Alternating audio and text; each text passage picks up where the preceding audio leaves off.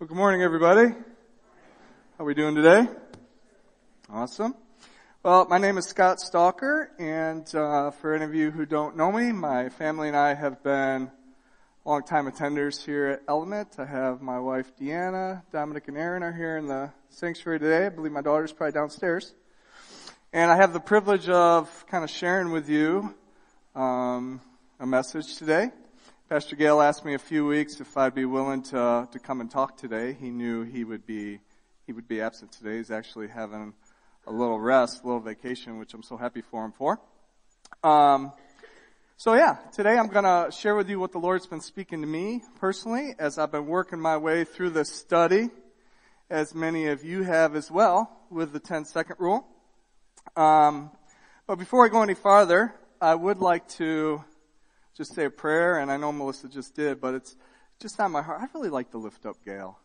I think that is so cool that we are having a party for him to celebrate, first of all, that accomplishment. I personally know how challenging it is to earn a couple degrees with a family and a full-time job, and I'm just so happy for him that season's over and he can kind of refocus. So just pray a thanks for that and pray blessing over him as our pastor. And just pray for the rest of the service. So why don't you bow your heads with me, please. Father, we do count it a great privilege to be here today, and we just want to lift up our pastor. We thank you so much for you, Holy Spirit, just helping him persevere through a very busy time. And we know that what you taught him in this program will be a major blessing, not only to this local church, but to the body as a whole. And we just pray blessing over him, Father, that as he's gone here the last few days, might even be coming today, I'm not sure, but I just pray that as he was away, he was able to rest in your presence, Father, and just get recharged to bring back renewed and vision for this local group of brothers and sisters that you've put on his heart. And Father, I just pray for the rest of the service. I pray that the words that I speak would be from you, and that I would get out of the way, Father, and that you would just be glorified. We ask this all in Jesus' name. Amen. So, as many of you have, I've been working my way through this challenging book, right? And, if we were to try to sum this up in one word, well, let's say two words, it would be obey God. And it has been a challenge. A lot of the testimonies in here of the people who are obeying God within 10 seconds, it's really powerful, and it really is an encouragement to me, and I'm sure those of you who are reading it as well. And it's about obedience. And last week, for those of you that were here, Pastor Gail preached a message on obedience, and I'm going to continue to talk about that. Actually, the Lord spoke to me pretty heavy last week. The 4 points that Pastor Gail talked about last week, he's talking about the story of Noah and this man who God said, hey, I want you to build this boat. It's about the size of a football field, and by the way, I want you to do it in your yard where everybody's going to mock you and laugh at you and think you're crazy. And God through Gail, I believe, spoke these points that God uses people who obey. God uses countercultural people. He uses people who follow him completely, and he uses people who never give up. And that was the message last week. I'm not going to review the whole thing, but I will tell you there's a couple things that really stood out to me. One was a question that was asked. It was, this isn't exact, but this is what I heard, was, if you were alive in Noah's generation, would God have chosen you to obey and to be mocked and to be persecuted and just to persevere through that years of building this ark? And I'm like, oh man, that's a challenge. Think about it, seriously. Would he have chosen you? I know I've really been reflecting on that, and that's a huge challenge. And then the other thing that really stood out to me was God uses people who never give up. And I know at the end of the ceremony, or the end of the service, the end of the talk anyway, Gail was talking about you think a lot of us want to obey. We love God. We want to do what he instructs us to do right away within 10 seconds. But it's like a real challenge. We get burnt out. We're tired. We get hammered sometimes with life's pressures and challenges and trials, which we know we're going to receive. So how do we do it? How do we do it? I have a couple images I want to show you. A couple options here. The first image, is this what we do? You just got to suck it up. Try harder. You're not trying hard enough. There's something wrong with you. Is that really what's going on? Or when we accept Jesus as our Savior, is it more like this? where His grace not only forgives us, but it empowers us to do what He says, to obey Him out of His great love for us. And I believe this is what the Word of God teaches us, and what the Lord's been speaking to me personally. And by the way, everything I'm sharing with you today, I'm not preaching at you at all. This is the last couple of weeks how God has taken me and went, okay, you're going the wrong way, dude. We're going this way. So I'm just what's fed me, I hope is going to feed you, because that's all I'm doing today. So anyways, this is what the Word of God teaches us, that God, we're actually a new creation, and He frees us to, and we actually have the power to obey Him when we become a Christian. And that allows us to obey in 10 seconds. But something happens, at least in my life, sometimes we hear these other voices, and I know the author, what's the author's name? Mr. DeGroff. He shared it, I think he called it dueling voices, that we start hearing these other voices when it comes time to obey. I can tell you when Gail asked me to talk, I had 1,000 reasons I didn't have time to do this today. 1,000. And I went back and forth for a few days and finally agreed, and I'm glad I did. But we hear these other voices that are telling us not to, and we have all these reasons why not. You know, Jesus Himself told us these other voices come from Satan himself. And in John chapter 8, He told Jesus, before we talk about those other voices, in John chapter 8, Jesus said, if you hold on to my teaching, you will know the truth, and the truth will set you free. And that's where I think the bondage can be broken. The chains that was in the last image can be the reality of our walk, where there's freedom, as we sung about today. All right, Mira, if you can go on to the next one, please. So Jesus actually described these other voices as a liar. And in the book of John, also, He said, he was a murderer from the beginning, not holding to the truth, for there's no truth in him. When he lies, he speaks his native language, for he is a liar and the father of lies. And Jesus is talking about, obviously, our enemy, who can't steal our salvation once we accept Jesus as our Lord. But he certainly likes to get in our way of growth, and certainly let us know we're not who Jesus says we are, because then we become less powerful to impact God's kingdom. We become less likely to obey God in 10 seconds if we start believing these lies, right? Because just because something is true in my experience, this is what has been really wrecking me, I'm going to tell you this.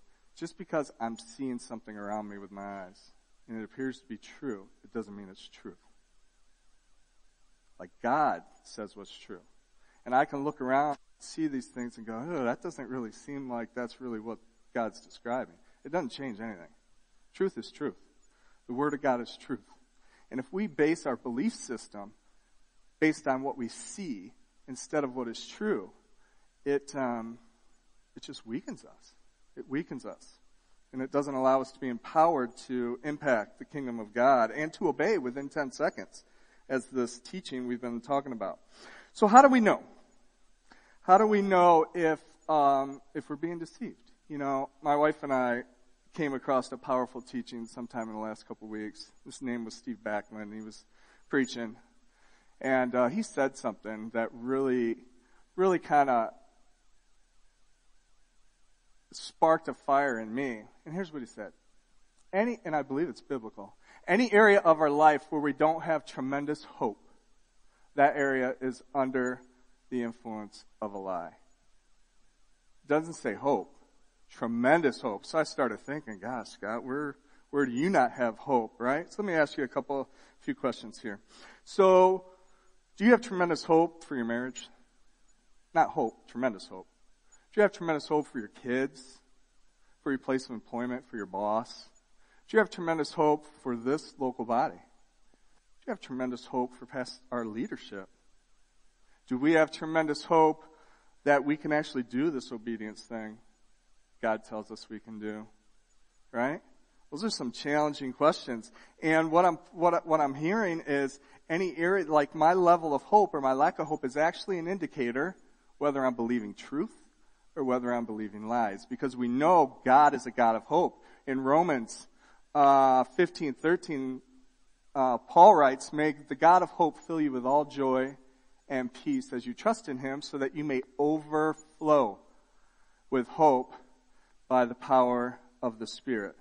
So how much hope we have in any given situation. Here's another one. Do we have hope for our youth group, for our youth ministry? Like tremendous hope, like excitement, anticipation, can't see what God's going to do with that type thing. That's another area that really challenged me. So anyway, hope can be an indicator of whether we're believing truth or whether we're believing lies. And obviously if we're believing truth, then our ability to obey God and do it right away is going to be greatly increased.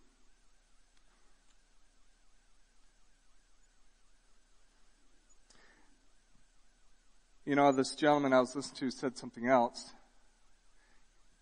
which really causes you to look at hopelessness in a different way in any given situation in our life. He says, our hopelessness is actually a bigger problem than the problem. I want to say that again. Our hopelessness about the problem is actually a bigger problem than the problem. Because when we're hopeless about any given situation, we're believing something that's not true, and then the power of God that comes in His Word that is true, that the Holy Spirit stifled there, where the Holy Spirit can't actually renew our minds and change us. It's a pretty powerful way to think. Our hopelessness about the problem is a bigger problem than the problem. So let's talk a little bit about our beliefs. What do we believe about God, and what do we believe about ourselves? Those of you in here who have accepted Jesus, who have said, you may not even get it. You just said it. I believe you, Jesus. I don't know why you had to die, but I know you're God and I trust you. You're a follower now. For anybody who's put their faith and trust in Jesus, these things are true about God. So we're going to talk about our beliefs about God and our beliefs about ourselves once we become a Christian. And there's a difference, at least for me, to if I read some truth in the Bible, and I know it's true, because I just do.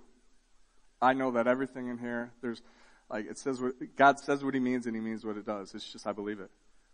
Everything in here, I believe, is directly breathed from God Himself, inspired into man to write. So I believe that everything's in here is true, but do I believe it's true for me? And there can be a difference. I've struggled with that at times. Yes, I know it's true, God, but I'm really not seeing that in my life, so there must be kind of something wrong with me potentially, right? I think sometimes we can believe that lie. So what are some truths about God, or beliefs about God? What are we believing about God? First of all, God is love.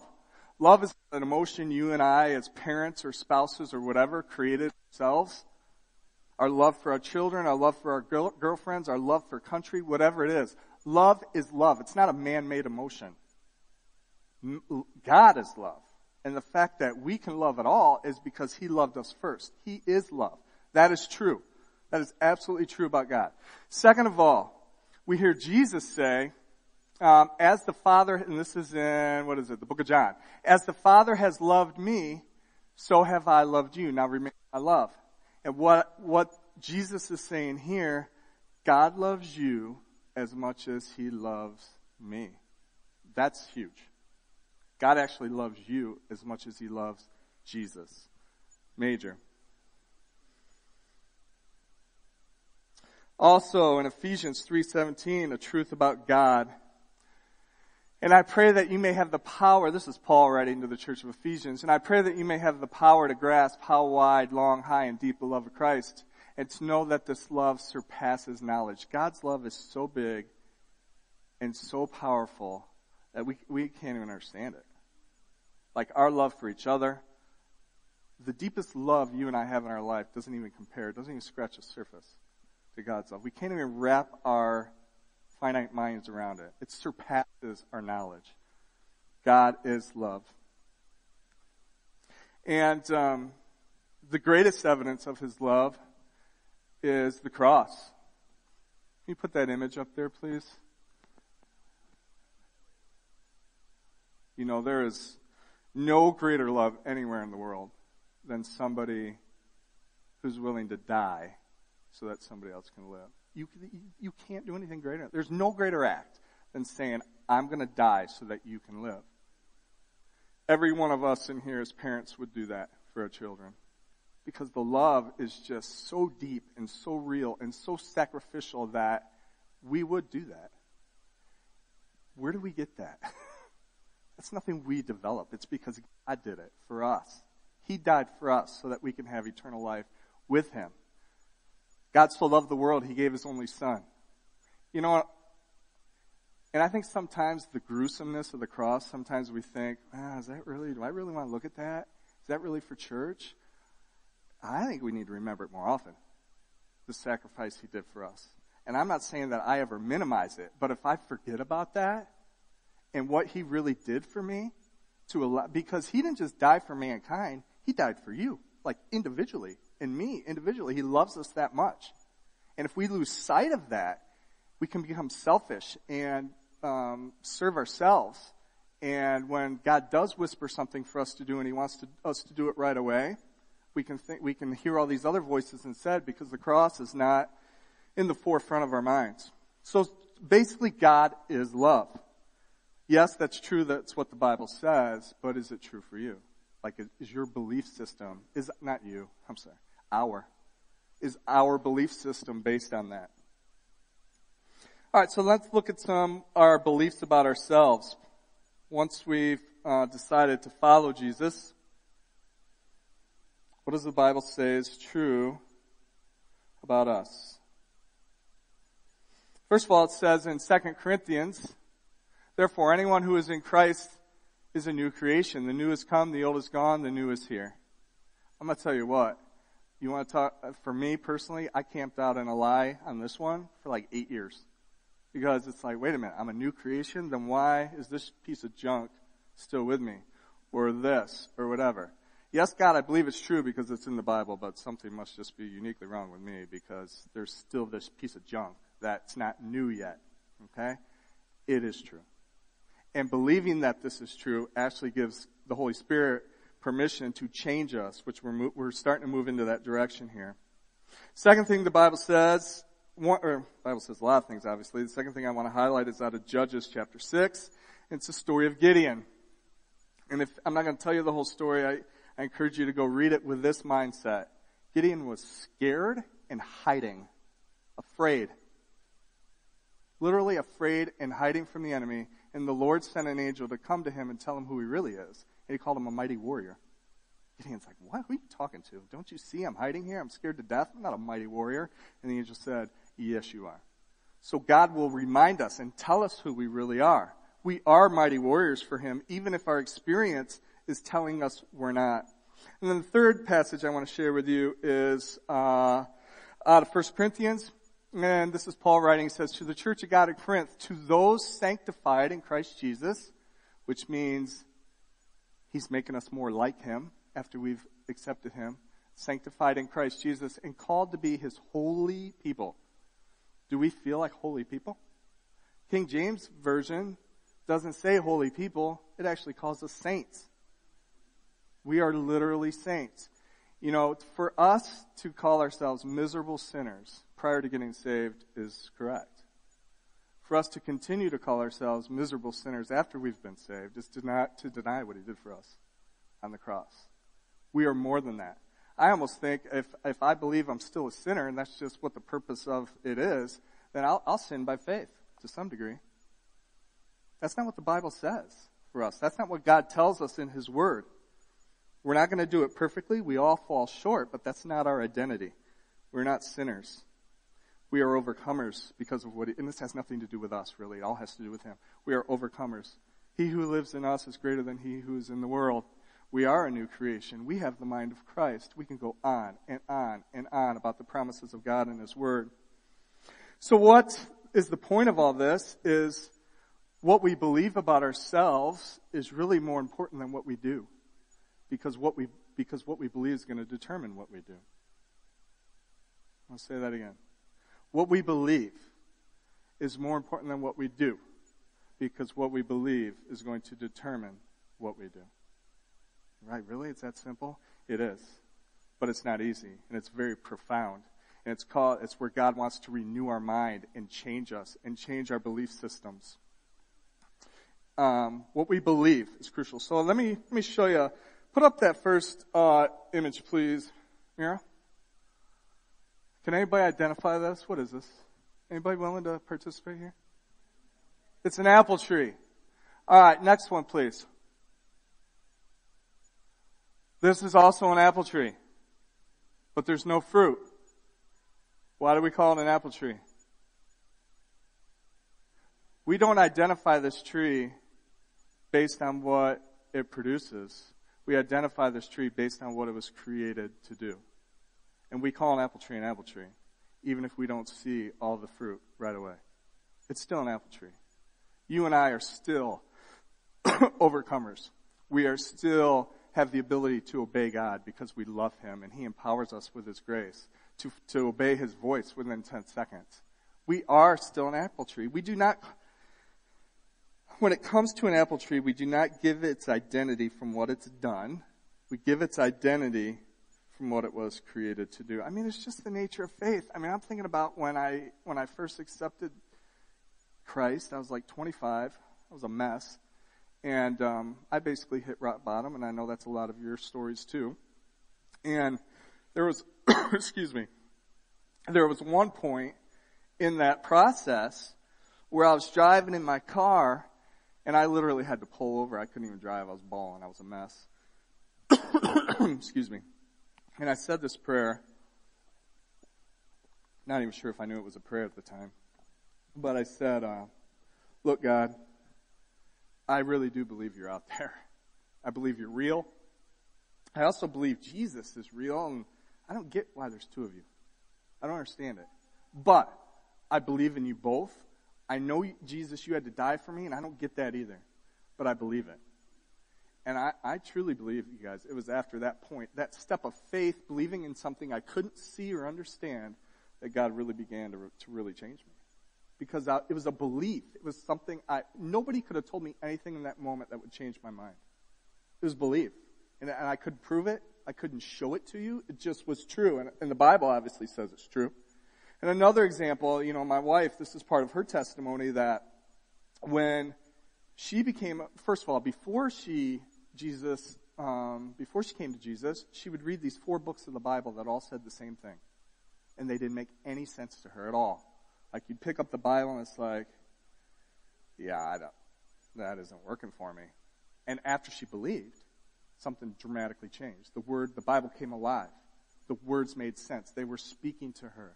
Again, it's believing before we see. And this is the direction I'm going. In no way am I trying to say, in no way do I feel the Lord is telling me, personally, well, if you don't see great results, Scott, you just don't have enough faith. That's not the point at all. That's not at all what He's telling me. What He's telling me is, Scott, believe what is true. Do not believe my word, and do not listen to the lies that are contrary to the word just because you're not seeing that manifest itself in your experience. And Scott, when you start to believe in what is true, then what is true will begin to manifest itself into your experience. That believing truth gives us the power to obey God. And I don't know if I have this on a slide, but doubting Thomas, Jesus, when He was talking to him, He essentially said to him, look, you believe because you've seen. Blessed are those who believe who have not seen. Right? And what does that mean? Blessed are those who believe who have not seen. It doesn't mean God loves that person more than any other. It just means there's going to be some fruit of the Spirit in their life because they're believing. They're going to have the joy. They're going to have the peace. They're going to have the self-discipline during the tough times.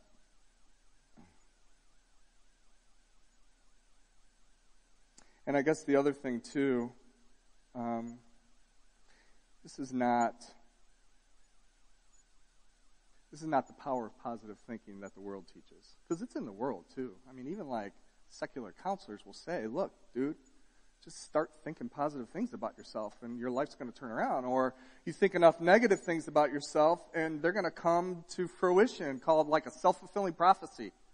Right? The world even teaches that. That is not what this is. This is not the power of positive thinking. This is the power of God in our life. And believing what He says is true, and allowing it to renew our minds, as Paul tells us in Hebrews, do not conform to the patterns of the world, but be transformed by the renewing of our mind. That is what this is. It is not the power of positive thinking. Because we can do that forever in our own strength. and it's not going to give us long-term victory because it's not based in God and the truth in God in His Bible.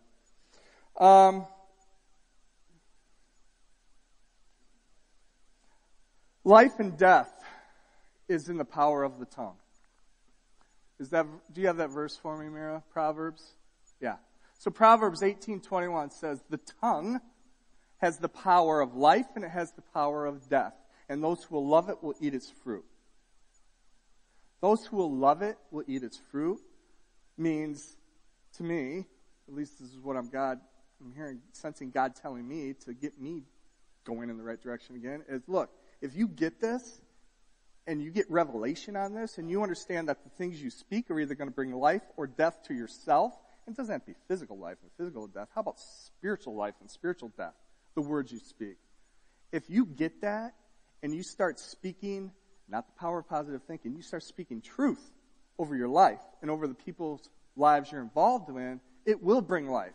And you're going to love it because it's going to give you freedom. You're going to be like, oh, I get this. I can do this. I just have to speak life. I have to speak God's word over my situation. And another example of this is what Jesus said about himself in John chapter 8. He said, the words I have spoken to you, they are full of spirit and they are full of life. So if Jesus' own words that he spoke when he was walking on the earth, fully human, fully God, if his words are full of spirit, why would we not want to speak his words in our life? And while we pray back to God, just speak those words that Jesus said that are true. Life and death is in the power of the tongue. And I have a couple more points here to talk about, but I'm going to call the worship team. If you guys can start working your way back up here. You don't have to be in a hurry. Just want to share with you what are some things we can do. Like, how can we co-labor with God in this? Like, sometimes we feel like, well, what am I going to do? Yes, God, your word is true, but I have to work towards this. There's something we have to do. And I would agree. There's a certain role that we have to do ourselves. Like, God will always do his part, but he's never going to do our part. Like, we need to cooperate with him. We need to co-labor with him, right? And some things that we can do, obviously getting into the word and reading it on a regular basis. And not reading it to know it, but reading it to know the author. Like to build a relationship with the author of the book. So getting in the word is extremely, extremely powerful. Praying. If we don't know what to pray, and I get it, man, I was just there this week. I was in my car, I wanted to pray. I did. I had nothing. I'm like, Lord, I want to talk to you, but I got nothing here. And I think we can all relate to that at sometimes. It's like we long for this. So in those times when we have nothing, there's nothing better to pray than to pray his words back to him. And start praying what's true. Jesus, I thank you that, I have this acronym of fellowship. F stands, and it just reminds me of scriptures that I've memorized that are true, that have impacted my life. F has to do with fear. E has to do with endurance. L has to do with love. The other L has to do with him being the light of the world and him wanting me to be the light of the world. O in fellowship has to do with oneness. W has to do with worship, and there's scripture with all of these. H has to do with humility. I has to do with intimacy, and P has to do with peace, love, and joy. I just start thanking him that it's true in my life, even though in my experience at that moment it's not necessarily true. And what it does is it gives the Holy Spirit the opportunity to come in and renew my mind. So praying the word back to him and getting into the Bible are two things we can do. And then obviously for the 10-second rule is just taking the step of faith and obeying. We had a conversation recently about, well, do you have to have a heart change first before you believe, or obeying, can that change your heart? They're both. God can use them both ways. So I have a question for you. This is my last question. Are you and I, is God calling us to greatness? I mean, like greatness. And I don't mean great like you're great and I'm great.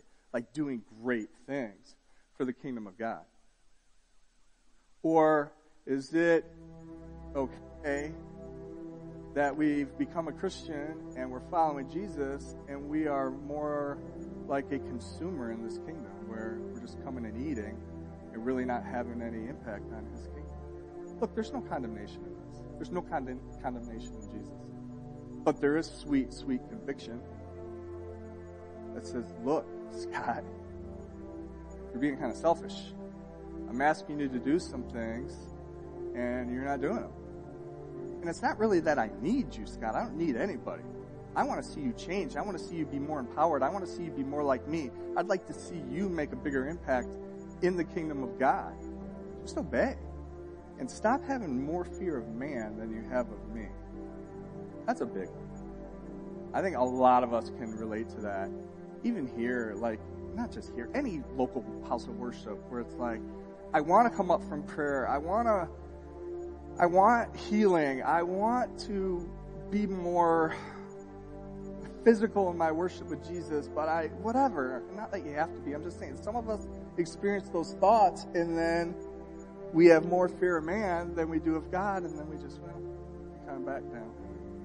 So I just want to share, I believe God is calling us, like every one of his church, to do amazing, great things in the kingdom of God. We're called for greatness. If he wanted us to be average people in the world who just kind of, come in and praise him, and then, maybe there's a cool thing that happens every now and then. If that's what he wanted, he did a pretty poor job of teaching us in here. There's all the great things that he's calling every believer to. Every believer, not just our pastor, not just the missionaries, or somebody who's spending a year with the Lord in other countries. No, he's calling every one of us to greatness. And it's not about us being great, it's about us doing great things for him. So as we go into this last song and we end our service here, I just want to give you an opportunity to respond. If you need breakthrough in your beliefs, if we've had some hopelessness in one or more areas, that we surrender that to him, that we ask God to come in and replace. First of all, show us what those lies are. God, show me if I've been believing any lies, and then replace that with your truth. All right, let's pray, and we're going to worship together with one last song here. Why don't you stand as we pray? Oh, Jesus, we thank you so much for the truth. We thank you so much for your word, your Bible that you've left with us to help us get back on track with what is true. We thank you that your word is alive and powerful. We thank you that it's sharper than a two-edged sword. We thank you that it cuts between bone and spirit. We thank you that it cuts between bone and marrow. And Lord, we just ask that you would use your word to show us any lies we've been deceived in when it comes to obeying you and doing it right away, and that you would renew our minds with the power of your word to obey you. Yes, Father, we thank you for this chance to come together as brothers and sisters in your house. And we ask this all in Jesus' name. Amen.